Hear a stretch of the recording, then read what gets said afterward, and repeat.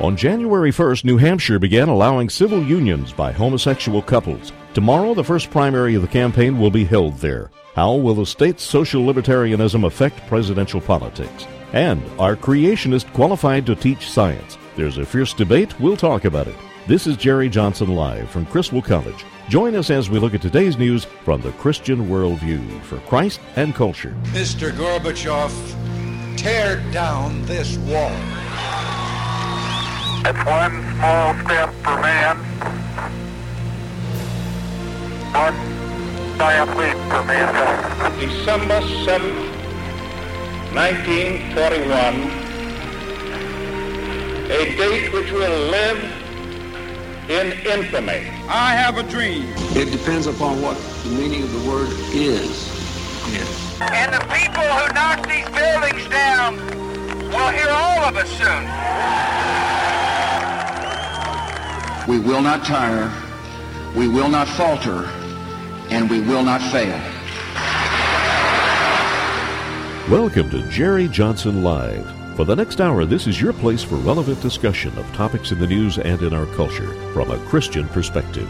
Later in the show, we'll open the toll-free lines for your questions and comments. You may also email us at talk@jerryjohnsonlive.com. Now, here is Penna Dexter.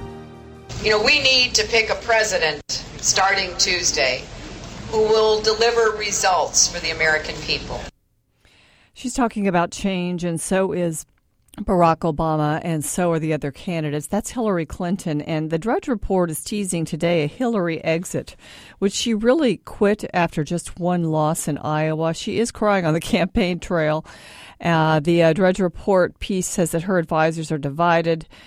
We doubt that Hillary Clinton will stop fighting, at least right now. But what's up in New Hampshire for Republicans? We're going to take your calls a little bit later in the program. We also have a surprising story about New Hampshire, but also at the 5:30 segment, can an institution that teaches a creationist view of our origins really claim to teach science? A real-world debate is happening right here in Dallas. Henry Morris III of the Institute for Creation Research will join us to talk about an accreditation battle that seems to be going his way, at least so far. But first, ladies and gentlemen, let's go back to New Hampshire. Two former Republican governors on the Republican side clashed in the New Hampshire debate. Mitt Romney questioned Mike Huckabee about his record as taxes as governor of Arkansas. Now, I asked you a question to begin with, and that was, net, did you raise taxes in your state by $500 million? We raised jobs. We built our roads. You know, that's political speak. And here's Mike Huckabee responding to Mitt Romney, saying the question isn't just to raise taxes. Government's supposed to work. It's not about the politics of saying I never raised a tax. It's about saying I made government work. And the fact is, there were specific issues that I've been attacked for, sometimes pretty brutally on some of these television spots. But I'm proud of the fact that I governed and lowered taxes. You notice they're talking about taxes. They're talking about the economy. They're not talking so much about the social issues. They're not talking too much about abortion. And that's because New Hampshire is more of a libertarian state. And that's really the story I want to bring to you right now. And this comes out of Bethlehem, New Hampshire. This article that actually discusses the rainbow-painted deck chairs, the fluttering rainbow flag and purple shutters, that should be a sign that this Highlands Inn in Bethlehem, New Hampshire, basically has something special happening.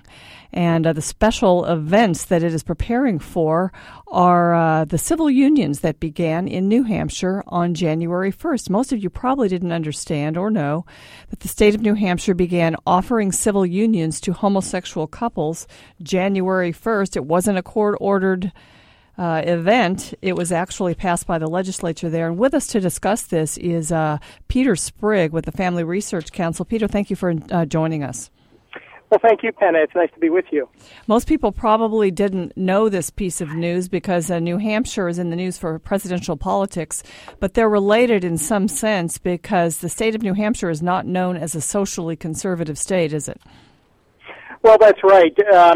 It does not have the large socially conservative population that you saw in Iowa that helped to give Mike Huckabee his victory in the Iowa caucus. So it's going to be interesting to see how things play out there.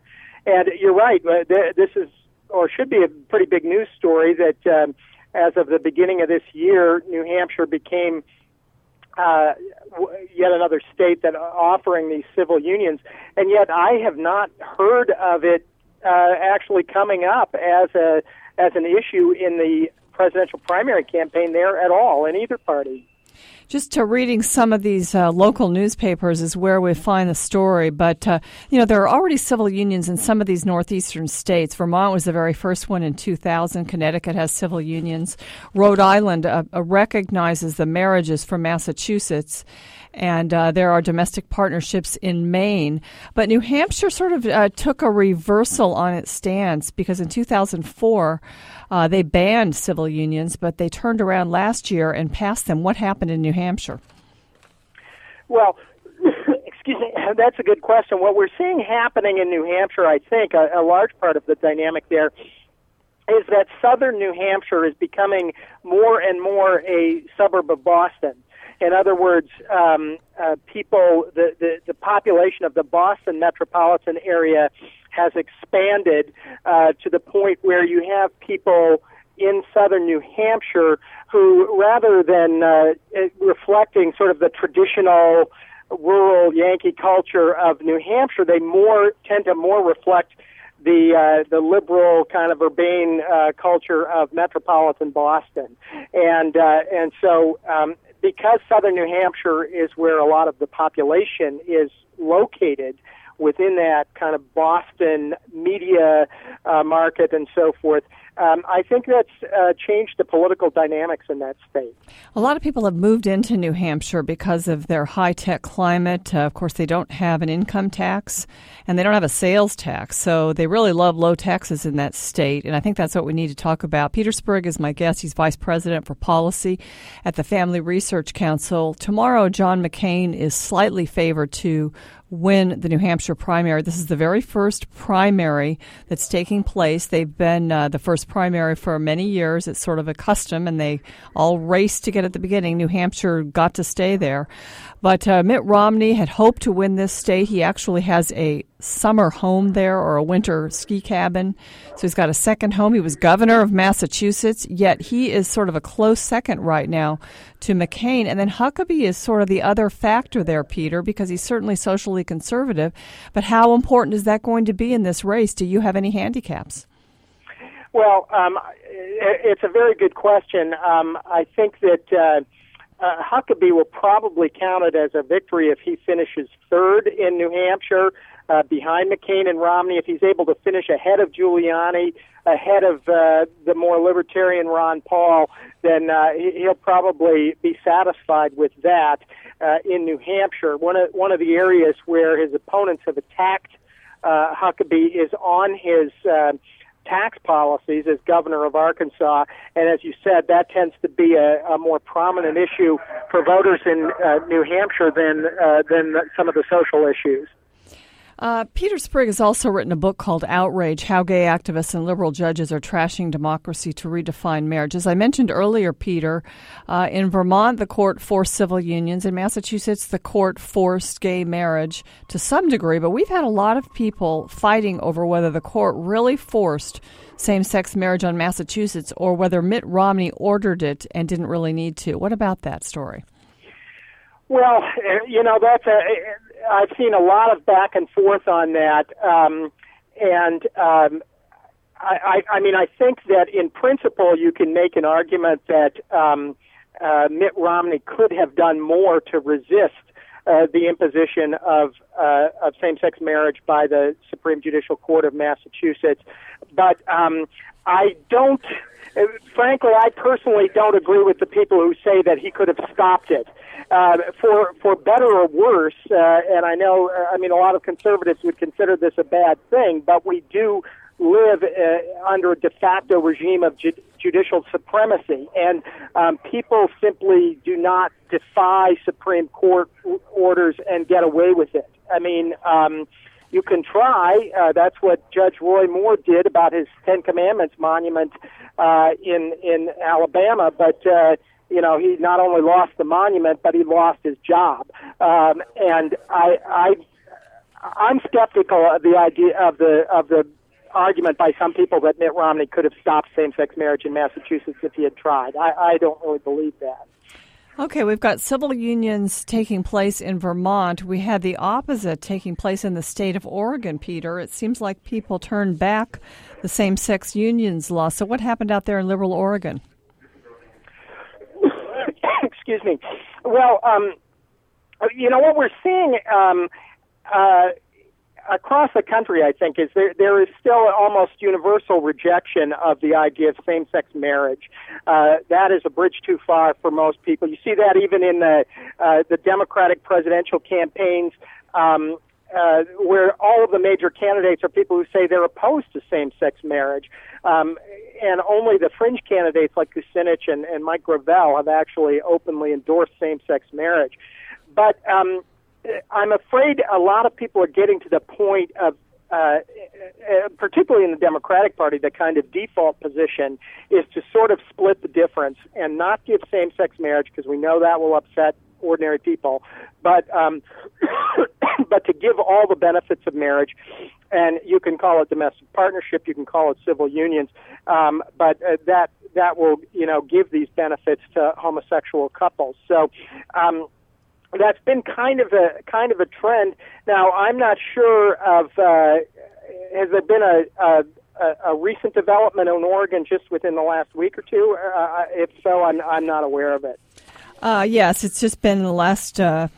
A judge there actually blocked their same-sex unions law, so it turned it around. People were expecting that this would, these same-sex unions would begin in Oregon, and there was a case December 3rd against the Oregon Secretary of State. So let's go back to Massachusetts for just a moment, because I think it's interesting that Massachusetts made such a change.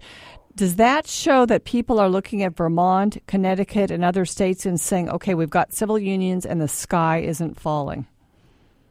Well, that's certainly the argument that, excuse me, that a lot of people are making. I have to pardon the background noise here because I'm on a train platform as I'm talking to you. But sounds like you're fighting the same cold that I've been fighting. Well, that too, yeah. That was my one of my Christmas gifts, I think, was getting sick. But, Happy New Year. But I'm sorry. Now, what were we? Is the sky? Are they seeing? Are folks in the country, just the average rank and file American, seeing civil unions taking place and saying it's not really hurting marriage? The sky isn't falling. So we in a more conservative state are going to say, okay, let's go for it. Well, certainly that argument that the sky isn't falling is one that we hear offered all the time by those favoring same-sex marriage and civil unions. And the problem is that you're not going to have the sky fall overnight. What's going to happen is a gradual erosion of the foundations. So maybe the metaphor of the sky falling is the wrong one. What you're seeing is an erosion or a chipping away of the foundations of marriage and the family. And they say the sky isn't falling, but I think there's one significant piece of evidence of how that we already have as to how these kind of institutions are undermining marriage, and that is, ironically, the fact that most homosexuals are not taking advantage of these arrangements. They fight for them on political basis, but then they really don't have the level of personal commitment to these relationships that would drive them to actually get married or enter a civil union. We can have a fairly good estimate of the number of same-sex couples in each of these states based on data from the 2000 census, which was the first time that the census actually collected data on, allowed people to identify themselves as unmarried partners. And then by comparing that with the declared sex of the partners, you can count the number of cohabiting heterosexual partner households. And I guess we're seeing that it's not as great as expected. Peter Sprigg, Family Research Council, is with me. Peter, we are heading up on the end of the segment, but I want to thank you for weighing in today. I hope your cold gets better. Okay, thanks a lot. Okay, so this is kind of up for grabs whether the same-sex marriage issue, the social issues are going to affect the primary tomorrow in New Hampshire. We'll talk more about it next. If you're looking for a college experience that is distinctively Christian, come to Criswell College. Contact us today for information about the upcoming term. Criswell College places a strong emphasis on the Word of God, a Christian worldview, and being an effective witness to a world that needs Jesus Christ. Criswell College is totally committed to the Bible as the authoritative, inspired, and inerrant Word of God to ensure that every student receives a solid biblical and doctrinal foundation. Our worldview approach to ministry prepares every Criswell College student to view each academic discipline through a Christian frame of reference and to engage our culture and the world of ideas from a Christian perspective. Along with this word and worldview emphasis, each Criswell College student gets hands-on ministry training in missions and evangelism to be an effective witness through mission trips at home and abroad. Contact Criswell College today for information about the upcoming term. Call 1-800-899-0012 or on the web go to criswell.edu. That's criswell.edu.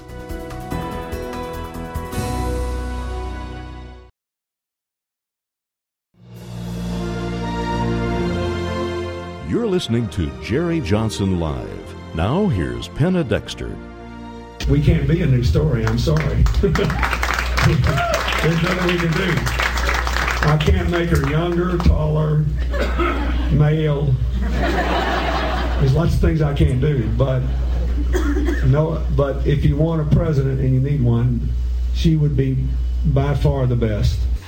Bill Clinton can't make Hillary younger, can't make her taller, can't really make her more likable, and I think that's what the campaign's worried about right now. She is crying on the campaign trail, not sure if those are dramatic tears or real tears, because she sees her lead going away, especially in New Hampshire. Barack Obama, the candidate of change. And we're going to talk about the New Hampshire primary in this segment. It takes place tomorrow.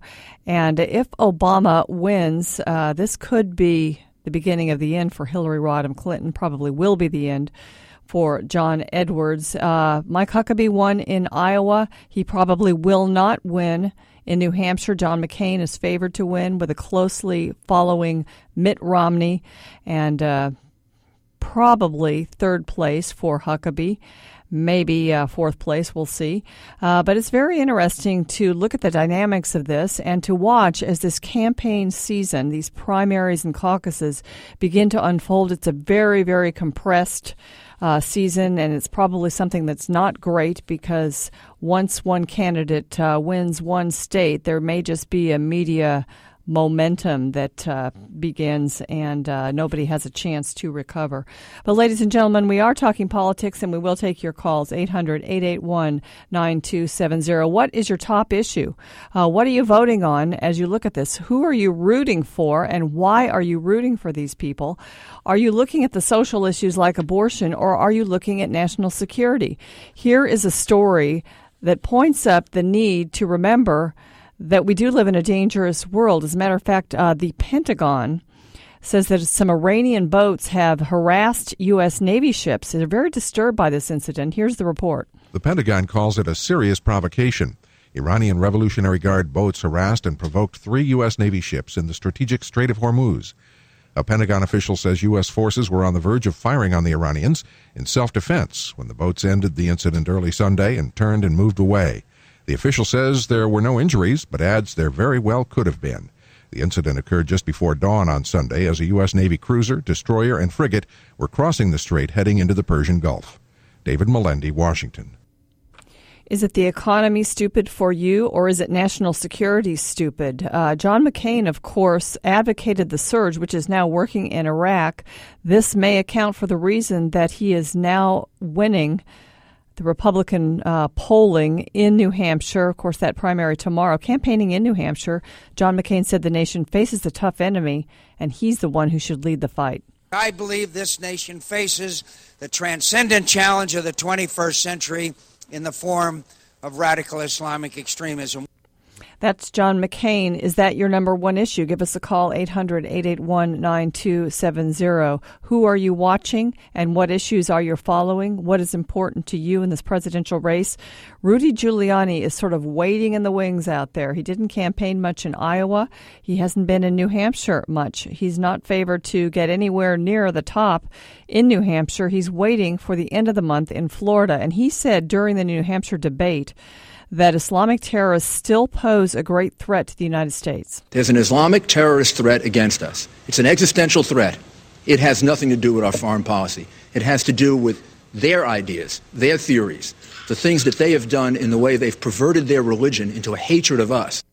And he's making the case that he's the best candidate to handle this. But are we going to forget about him by the time he hits a campaign, a primary that he thinks he could be strong in at the end of the month?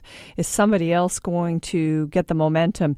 Well, here's the end of that story on terrorism, because there's another story out there. U.S. intelligence agencies are reviewing an internet video by an American spokesman for al-Qaeda that urges violence during President Bush's Middle East visit, which is taking place this week. Here's that report from Rita Foley. Adam Gadan is the American spokesman for al-Qaeda.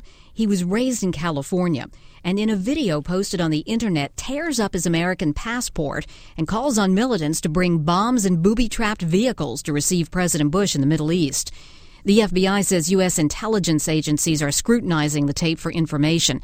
As for Gadan's tearing up his passport, the spokesman said he's wanted for treason against the United States. His passport was already void. Rita Foley, Washington. Is national security your issue? Is it the economy, or is it the social issues? Is it abortion? Here's Rudy Giuliani in a question and answer session in New Hampshire. Now, he's responding to an outburst. Seems like some people there in New Hampshire are concerned about abortion. Here is an outburst by one of the attendees. A vote for Rudy is a vote for a child killer. Okay. Baby killer. All right. I would tell you my view on abortion is that abortion is wrong, that it would be better and the choice should be for life and not abortion as a personal choice. That's Rudy Giuliani, but he would not infringe upon a woman's right to choose. Let's join together and talk about this a little bit. We've got some folks waiting on the line. The number is 800-881-9270. We're in full presidential primary season, and tomorrow is the New Hampshire primary. Let's go to Terrell and talk to Bob. Hi, Bob. Thanks for calling. Thanks, Hannah. My issue is national defense, and I'm still looking at Huckabee, but I wish he'd still readdress his views on Guantanamo and waterboarding, because we need to put our people that's attacking us, terrorists in Guantanamo, and not bring them to American prisons, because that's when they get the rights as American citizens. And waterboarding, if that's what it takes to make terrorists talk about what they do to bring terrorists and what they do to terrorize American citizens, that's what we do to them, regardless of what others think. Okay, Bob, stay on the line because I want to ask you one more question. First of all, John McCain has a pretty bizarre take on waterboarding. Maybe not, since he was a POW and he was tortured. But for somebody who's really tough on national security, he's not necessarily tough on these terrorist suspects. And then, as you said, Mike Huckabee wants to close Guantanamo Bay. You'd like to see him change that position. So are you saying, Bob, that you think that if Huckabee is the nominee, wiser heads will begin to prevail, some national security experts will get to him and help him to be stronger on this issue? I think so, because, like I say, we do whatever it takes to make the terrorists talk and tell them what they think that what they will do to to terrorize us more, and like kind of like Jack Bauer, and everything. And with McCain, that is not terror, because the people that are Islamic jihadists, they will cut people's heads off. That's what I call terrorizing people. Okay, Bob, thank you so much. We appreciate your weighing in. Let's go now to Argyle and talk to Larry. Hi, Larry. Thanks for calling. What's your top issue?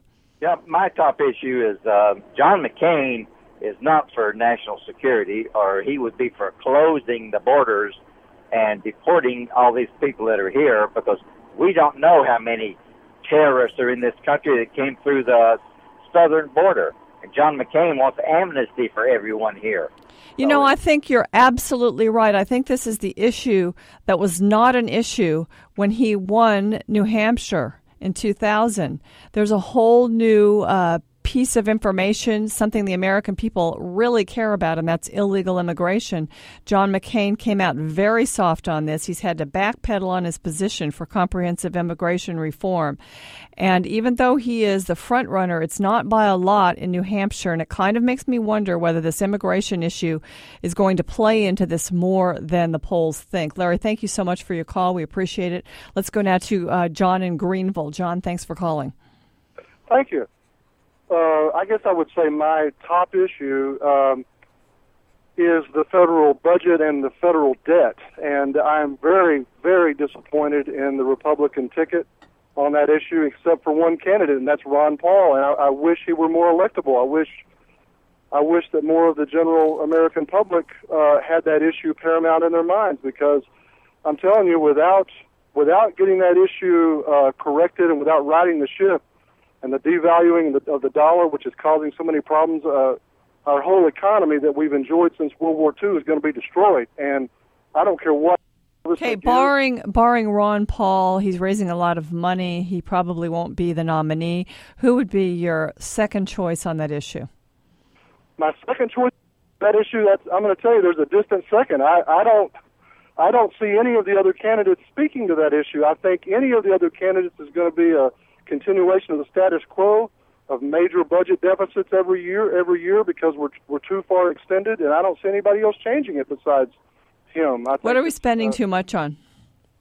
We're spending too much on everything. What needs to even national security. Our defense budget is a smaller percentage of the national budget than it has been for decades. Well, there's a devaluing of the dollar for a reason. It's because they cannot maintain the bloated budget we have, along with paying the interest on the national debt, plus funding an overextended war effort, and keep it all afloat without devaluing the dollar. And that's what's happening. Yeah, the value of the dollar is a huge problem. Thank you, John. We appreciate your call. Let's go to Matthew in Dallas. Hi, Matthew. Thanks for calling. Hi. Thank you very much. I voted for, first of all, I'm about 25, so apparently this is a... You got to go quickly. We're about on the end of the segment. Yeah, sure. I just want to say, I'm kind of disappointed by all the candidates I see in New Hampshire. I mean, I feel like no one's really speaking for anyone in my generation. Everyone, one guy wants to be president for this reason. Are you Republican or Democrat? Are you Republican or Democrat? I'm an unregistered, but I usually vote Republican. Okay. And, so you don't have a favorite in New Hampshire? You don't have a favorite in New Hampshire? I mean, the closest is John McCain, but even he, I don't feel like he really understands what we're trying to go through. Honestly, it's going to sound terrible. It's just... Gotta let you go. There you go. Young people really don't know who to support. A lot of people still, at this point, don't know who to support. Stay tuned. We're going to talk about creation.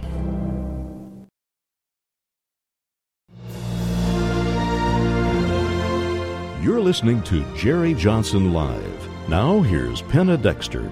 I also had experience in leadership, not in management. I led the largest squadron in the United States Navy, not for profit, but for patriotism.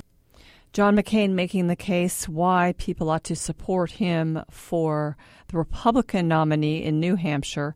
And one of the factors in New Hampshire that is very important in this state to remember, and remember it tomorrow as you watch this, independents outnumber registered Republicans and Democrats in New Hampshire, and they're free to vote in either primary, which means that people can vote for Obama just to get rid of Hillary, even though they're Republicans.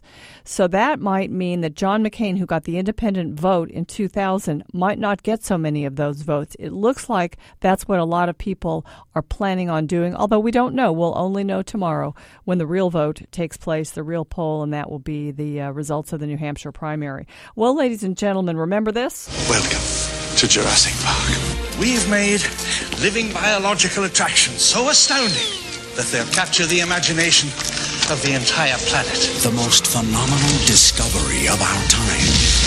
how'd you do this? Becomes the greatest adventure of all time. Can I touch it? Sure. Well, it's a trailer for an older movie, Jurassic Park, but it makes the case and really helps us answer the question about whether or not creation, taught as science, is fact, or is it fiction? Is it just a story? And there is a debate, sort of a battle playing out right here in the Metroplex in Dallas over teaching creation and actually getting accredited in doing so. And this comes out of the Dallas Morning News, December 15th, 2007. Texas's debate over teaching evolution is going to college. The nonprofit Institute for Creation Research in Dallas wants to train future science teachers in Texas and elsewhere using an online curriculum. A state advisory group gave its approval Friday. Now the final say rests with the Texas Higher Education Coordinating Board, which will consider the request this month in January. With us is Henry Morris III, and he is with the Institute for Creation Research, which is in Dallas. And Dr. Morris, thank you for joining us. You're quite welcome, Dana. Thank you. Tell me a little bit more about what is going on. First of all, why are you trying to get this accreditation in Dallas? Isn't the organization based in California? We've been in California for about 30 years.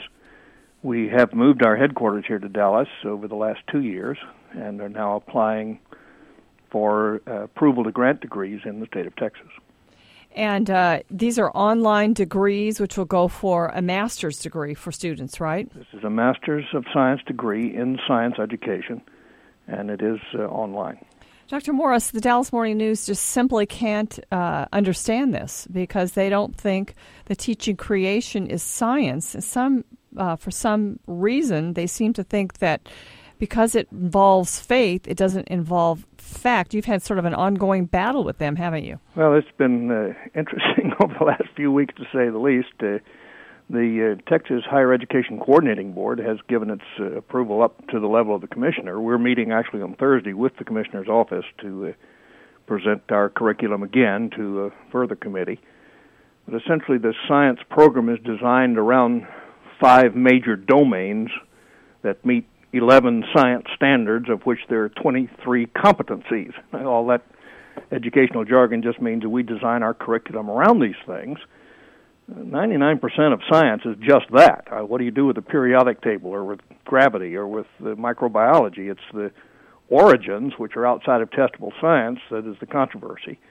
And that's not science, it's history. So we're really dealing with a non sequitur, and we're trying to make the case that our program is just as scientific as any regional university. And as a matter of fact, that's exactly what the advisory team said. They made that specific remark that our curriculum was, in essence, just the same as they'd find at any regional school. I think there's a misconception on the part of many people who think that the Bible is just a story and there isn't history there isn't fact there, and there isn't science in the Bible, but all of the above are in the Bible, aren't they? Well, of course, that's the ultimate argument. Where do you start? Do you start with a revelation from a creator, or do you start with an atheistic viewpoint of all things being naturally interpreted? And both of those are presuppositions. You can't prove either one. You can't prove the existence of God or the non-existence of God. They're both presuppositions. We certainly presuppose that God exists, and we believe in the information revealed to us from the Creator. But that shapes the way we look at how it's used as opposed to the facts of science. Chemistry is chemistry. Physics are physics. You just don't... Those are not really changeable issues. It's the application that's perhaps in question. And certainly we would hold that the worldview of a creationist perspective is very different than a naturalistic one.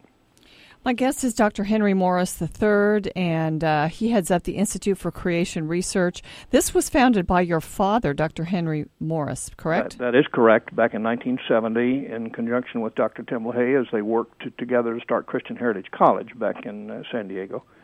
And the two have now they're both separate institutions, and the Institute for Creation Research now has moved its entire organization here to Dallas, so we're here to stay in the Texas area. The Dallas Morning News asked you why you did so. You said because we've got a great airport and we're in a great time zone. that one of the reasons? Well, that was sort of an offhand remark to a reporter, just as a general comment. It is all of that. We're certainly a national organization, and we need a good airport. We need to be in a central time zone.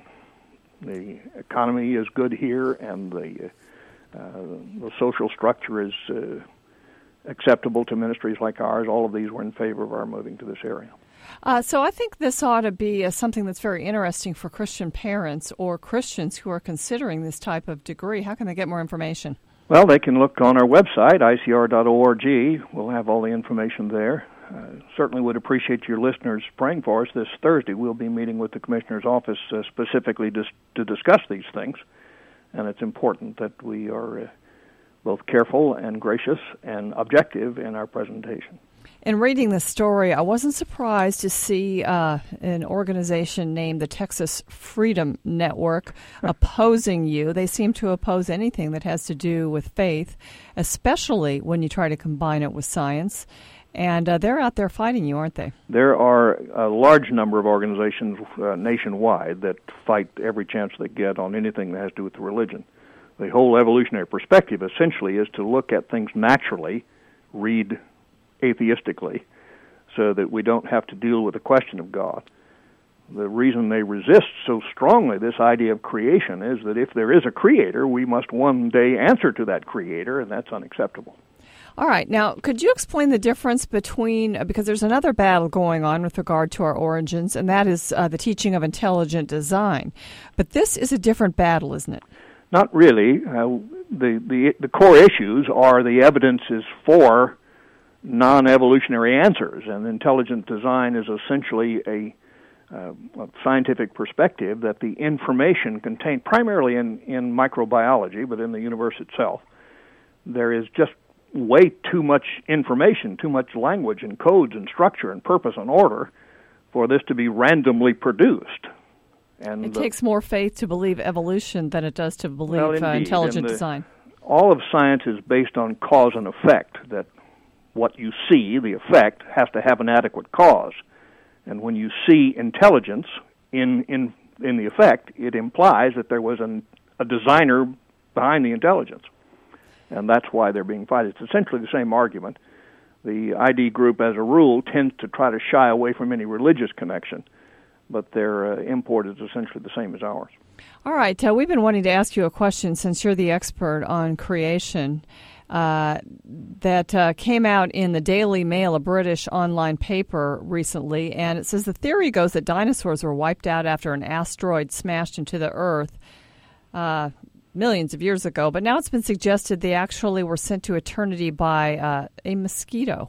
Have you heard that story? Well, we've heard quite a few. There seem to be no end to the various theories about how the Cretaceous period was so badly interrupted. But the evidence doesn't suggest any of that completely. It's just a suggestion based on some titular information. We think the preponderance of information focuses on burial by water-deposited mud. All the fossils are found in water-deposited mud, and that fits the biblical story of Noah's flood just as easily, in fact, more credibly, we think, than any other theory. Talk about the age of the Earth. Well, that's one of those challenging issues. Mm-hmm. The rocks don't come with clocks in them. They're just not there. We have to interpret the data. We all use the same data. We use the fossils, we use the geologic layers, we use the measurable speed of the decay rates of radiometric materials and so on. And you can make extrapolations or sort of mathematical projections backwards based on the things that we can measure and test today. But everything we measure today is essentially being conserved or preserved. It doesn't allow for any kind of catastrophic intervention. If there were catastrophic interventions, such as a Noah's flood, it would make a huge difference in the way the rates would be jolted or sped up or slowed down, as the case may be. We think there's an awful lot of evidence. We've put a lot of time into radiometric dating. It's been about 8 years and several $1 million dealing with this issue in a research program, and all that material's out and available. We think that the preponderance of evidence suggests that the Earth is much, much younger than millions and millions of years. It could be debated on how far back, but certainly not millions of years. If you want to find more about the Institute for Creation Research, again, give us the website. ICR.org. Be praying for this decision that's being made here in the state of Texas. I think it has a lot to do with science, religious freedom, and really just the First Amendment. Thank you so much for being with us. You're quite welcome. Thank you. Ladies and gentlemen, not only is the New Hampshire primary in the news, the Supreme Court is also in the news. They are hearing some cases. They've started their term, and we're going to talk about a couple of those right after this. Stay with us.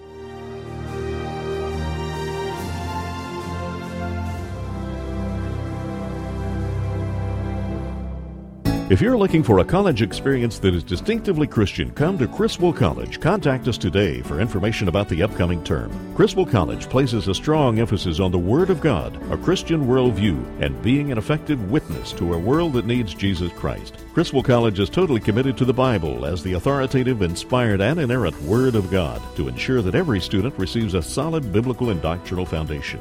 Our worldview approach to ministry prepares every Criswell College student to view each academic discipline through a Christian frame of reference and to engage our culture and the world of ideas from a Christian perspective. Along with this word and worldview emphasis, each Criswell College student gets hands-on ministry training in missions and evangelism to be an effective witness through mission trips at home and abroad. Contact Criswell College today for information about the upcoming term. Call 1-800-899-0012 or on the web go to criswell.edu. That's criswell.edu.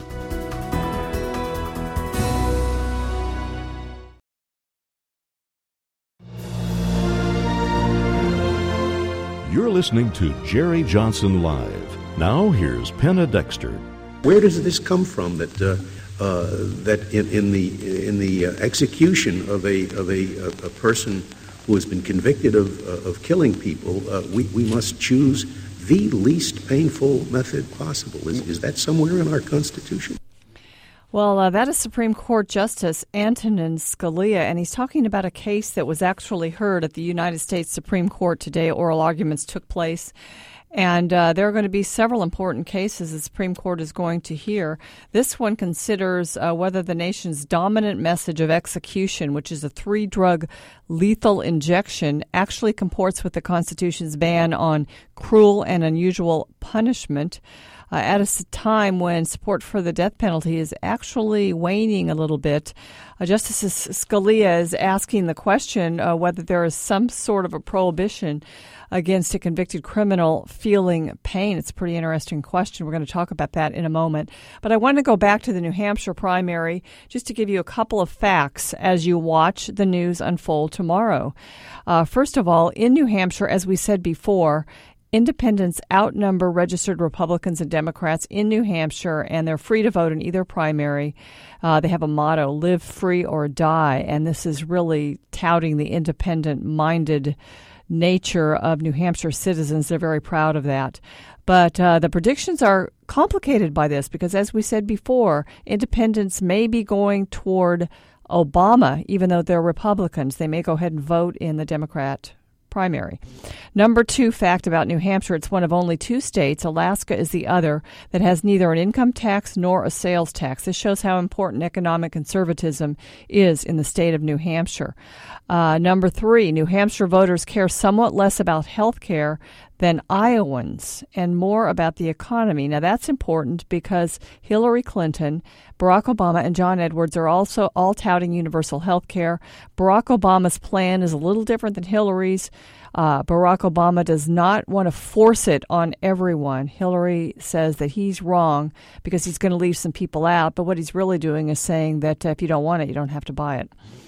Also, number 4 fact about New Hampshire, Democrats are more moderate than their Iowa brethren. This may bode well for Hillary Clinton. Barack Obama is a little bit more liberal than she is on most things. They are also more likely to be in union households, far less likely to attend church regularly. So the Huckabee win in Iowa is not likely to be repeated. But again, we have no idea about the strength of that and whether that's going to resonate in the state of New Hampshire. Republicans in the Granite State are more liberal than those in Iowa, likely to support gay marriage as we said, civil unions, abortion rights, and stricter environmental laws. So that's why John McCain is probably running first. He tends to be a global warming advocate in as far as doing something very, very important about that issue. And as we said before, he supports comprehensive immigration reform. He is pro-life. He has not supported a federal marriage amendment. White evangelical Protestants in New Hampshire account for about 18% of New Hampshire voters, compared with 38% in Iowa. So it's just a different citizenry there, and we will see what the results will be. Well, let's go back to the Supreme Court and talk about this death penalty case. The court is hearing this case on whether the lethal injection form of the death penalty constitutes cruel and unusual punishment. Here's Roy Englert. He argued the case for the state of Kentucky, and that state makes sure that the anesthetic keeps the inmate from feeling severe pain from the subsequent drugs. The only issue is, what safeguards do we have in place to make sure the first drug works? Kentucky has done just about everything humanly possible to make sure the first drug works. Roy Englert, again arguing this case for Kentucky, says there's nothing to indicate a lethal injection has caused cruel and unusual pain. The anesthetic drug has as its entire purpose anesthetizing the inmate so that he will not feel excruciating pain. And there is very, very little evidence that people have ever felt excruciating pain in executions carried out by lethal injection.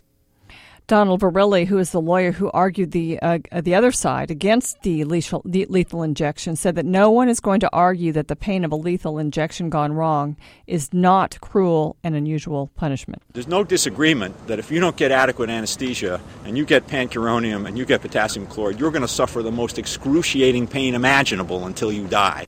I don't have the stats on how often that happens, but Justice Scalia, again, Supreme Court Justice, said during oral arguments today there doesn't appear to be any constitutional protection against pain. Where does this come from that in the execution of a person who has been convicted of killing people, we must choose the least painful method possible? Is that somewhere in our Constitution? I think something else to look at here is this the beginning of the end of the death penalty? Is this just sort of a change in public opinion about the death penalty that is beginning to kind of unwind in this country? We've had DNA evidence, which has basically stopped the death penalty from being carried out in some places. And some people are questioning also whether it is a deterrent. On Wednesday, the court is going to tackle a case spotlighting a deep partisan divide over voter identification laws. This is another hot-button issue. Republicans say they are needed to clamp down on fraud. Democrats say that they impinge on the right to vote, just showing an ID. Also, we've talked before on this program about Medellin versus Texas. And this is a case that answers the question, can the president order state courts to obey a ruling from the International Court of Justice? President Bush did that. And we've had a battle that's gone on for over 14 years over Jose Medellin, who is a convicted rapist and murderer in this country. He's not been actually put to death yet.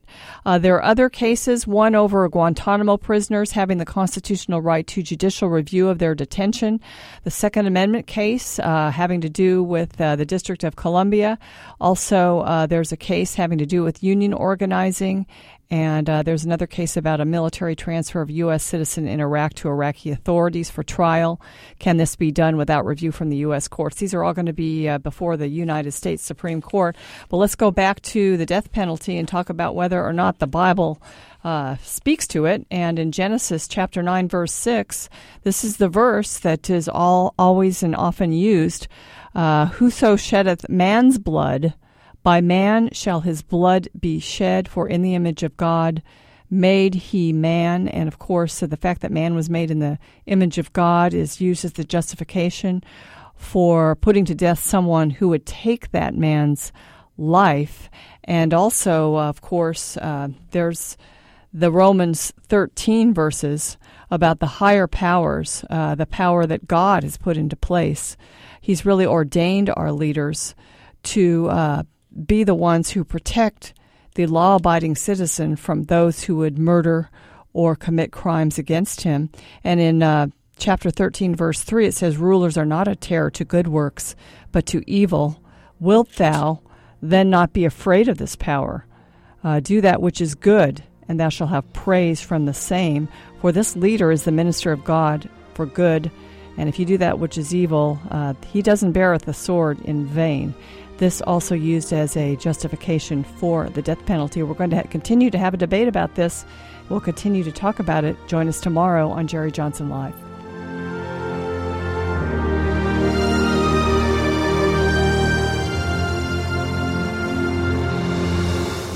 You've been listening to Jerry Johnson Live, a Christian Worldview radio show.